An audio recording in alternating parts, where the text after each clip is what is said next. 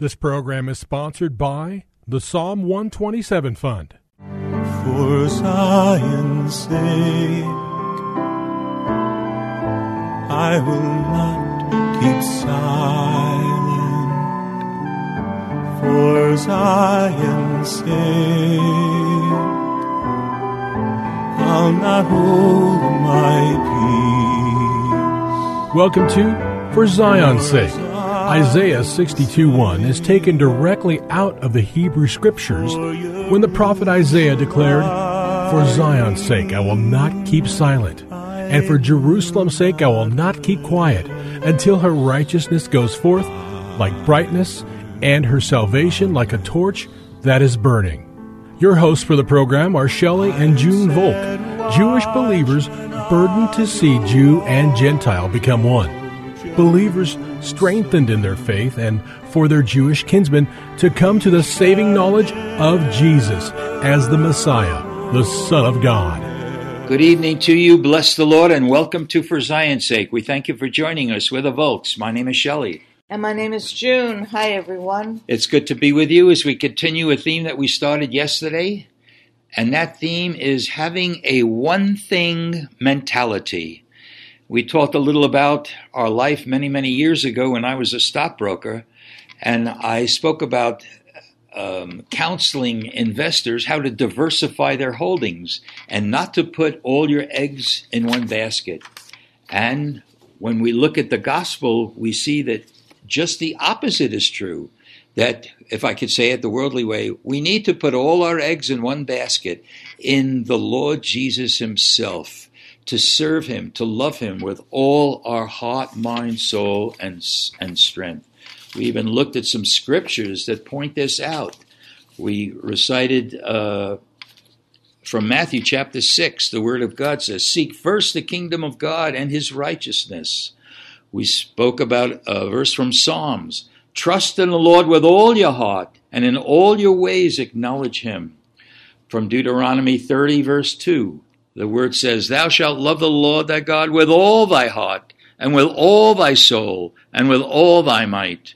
And from Ecclesiastes chapter 9, verse 10, "Whatever your hand finds to do, do it with all thy might." So we could see, just as these scriptures are a flavor of the whole gospel, there needs to be a zeal, a purpose, a desire, an unction to give everything we are in our service to the Lord. And we pointed out yesterday, if we look at the world's mentality and we look at the Word of God, we see that the gospel is a scandal to the values and the philosophy and the standards of the world. And which way are we going to live? The way the world lives? Or should we be the light of the world and the salt of the earth? We represent people who represent the kingdom of God. We see that in the kingdom, those who save their lives will lose it. The first are the last, and the last are the first. Those who would be great are those who would become the servants of all. In short, we pointed out yesterday that the gospel is radical, and it doesn't call us to play it safe, but it calls us to put all our eggs in one basket. We turn to Mark chapter 10, beginning at verse 17, the story of the rich young ruler who was a model citizen. In fact, from his own mouth came the fact that he lived by the 10 Commandments, and he respected the Lord because when he approached him, he said, "Good master," or "good teacher." Nevertheless, despite the fact that he lived by the commandments, Jesus said and discerned that he was lacking one thing, that having a zeal and a fervency that would require all his other things not to dominate his life. And because he was wealthy and he had possessions, that was the dominating fact in his life. And no matter who we are, no matter how rich or poor we are, we should have that one thing mentality, and that's a focus in on the Lord Jesus. We then went to Luke chapter 10, verses 38 to 42, and spoke about Jesus coming to the house of Mary and Martha. And Martha was complaining because she was doing all the preparations. And she even said, "Jesus, why don't you talk to my sister to help me out?" And yet Jesus said, you're bothered by many things, but one thing was necessary. And that's the thing that Mary chose. Now, it doesn't mean we shouldn't serve the Lord, because we're all called to be servants. but there also has to be, even in the midst of service, a recognition of who the Lord is. And there is nothing wrong with serving, as we pointed out yesterday. But we need a one-thing mentality. Otherwise, we're going to find that external circumstances are going to rule our lives. Remember when Peter and John were warned not to speak any further in the name of Jesus. And he says, we have to speak of the things that we've seen and heard. That is a one-thing mentality. We see in Acts chapter 13 an incredible description of who David was. Paul was actually speaking in a synagogue at Antioch, rehearsing what the history of our people were. And we read in Acts chapter 13, verse 22, and after he had removed him, speaking about Saul as king, he, meaning the Lord, raised up David to be their king, concerning whom he also testified that I have found David, the son of Jesse, a man after my own heart, who will do all my will. You know, just those few statements that God spoke of David. He was a man after the heart of God who will do all my will. I think we could say right from that point on, or right from that scripture itself, and we're going to point to more scriptures, David was a man with a one-thing mentality. His life was the Lord. His life was to serve him. And he was anointed king. And perhaps until Israel fulfills their ultimate call in this earth, the highest Israel was raised up, I could say, during the reigns of David and the early part of Solomon's reign, the kingdom of God. David was a kingdom man. So if you have your Bibles, turn with us to Psalm 27. This will point out the fact that David was a one-thing mentality, despite, and I could say in spite of, the natural circumstances around him. Again, I'm reading from the New American Standard, Psalm 27.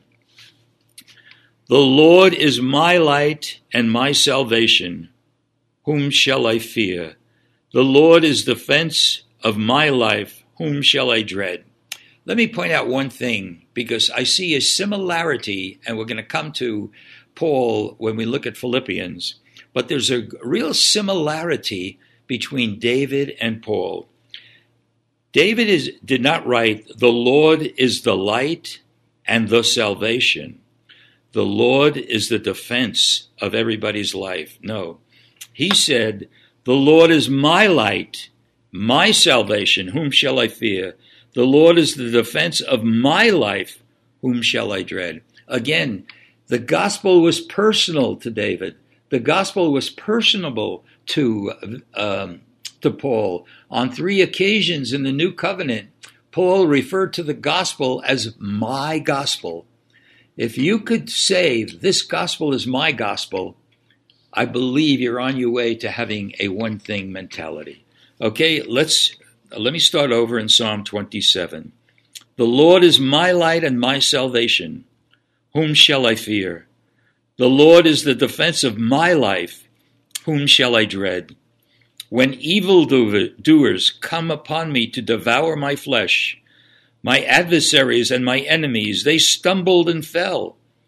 Though a host encamp against me, my heart shall not fear. Though war rise against me, in spite of this, I shall be confident. And here's the key verse as far as our theme goes. One thing I have asked from the Lord, that shall I seek after, that I may dwell in the house of the Lord all the days of my life, to behold the beauty of the Lord, and to meditate in his temple. For in the day of trouble he would conceal me in his tabernacle. In the secret place of his tent he will hide me. He will lift me up on a rock, and now my head will be lifted up above my enemies around me, and I will offer in his tent sacrifice with shouts of joy. I will sing, yes, I will sing praises to the Lord. Despite the outward circumstances, despite the evildoers, despite his enemies, despite a host that encamp against me, though a war rose against him. David had a one-thing mentality. One thing I have asked from the Lord, and that will I seek after, that I may dwell in the house of the Lord all the days of my life, to behold the beauty of the Lord and to inquire in his temple. And I really don't believe that this meant specifically that David would only remain in the temple of God. There was a temple at that point, but for us it means that I will always seek the presence of the Lord.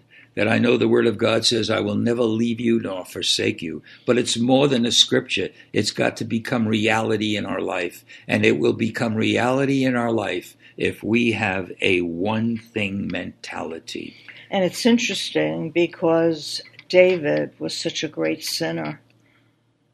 He committed adultery, he murdered, and he covered up his sin.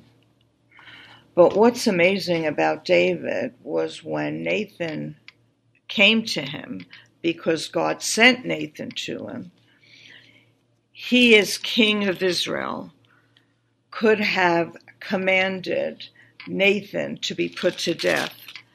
But instead, he answered Nathan that the one who did such a thing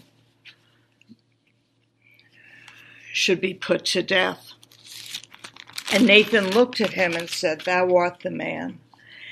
And David repented, went before the Lord, and asked the Lord to cleanse him, to make him clean, and to do whatever he needs to do to protect Israel and to protect his kingship. And it's a good lesson for all of us that in our flesh we might fail, but there's always a way back to God. And that's repentance. That's not saying I'm sorry, and that's not saying please forgive me. That's turning the opposite way and never doing what you did again. Lord. And Jesus was so merciful. Even the woman caught in adultery who deserved death, he looked at her and he said, No man condemns you, neither do I. Go and sin no more.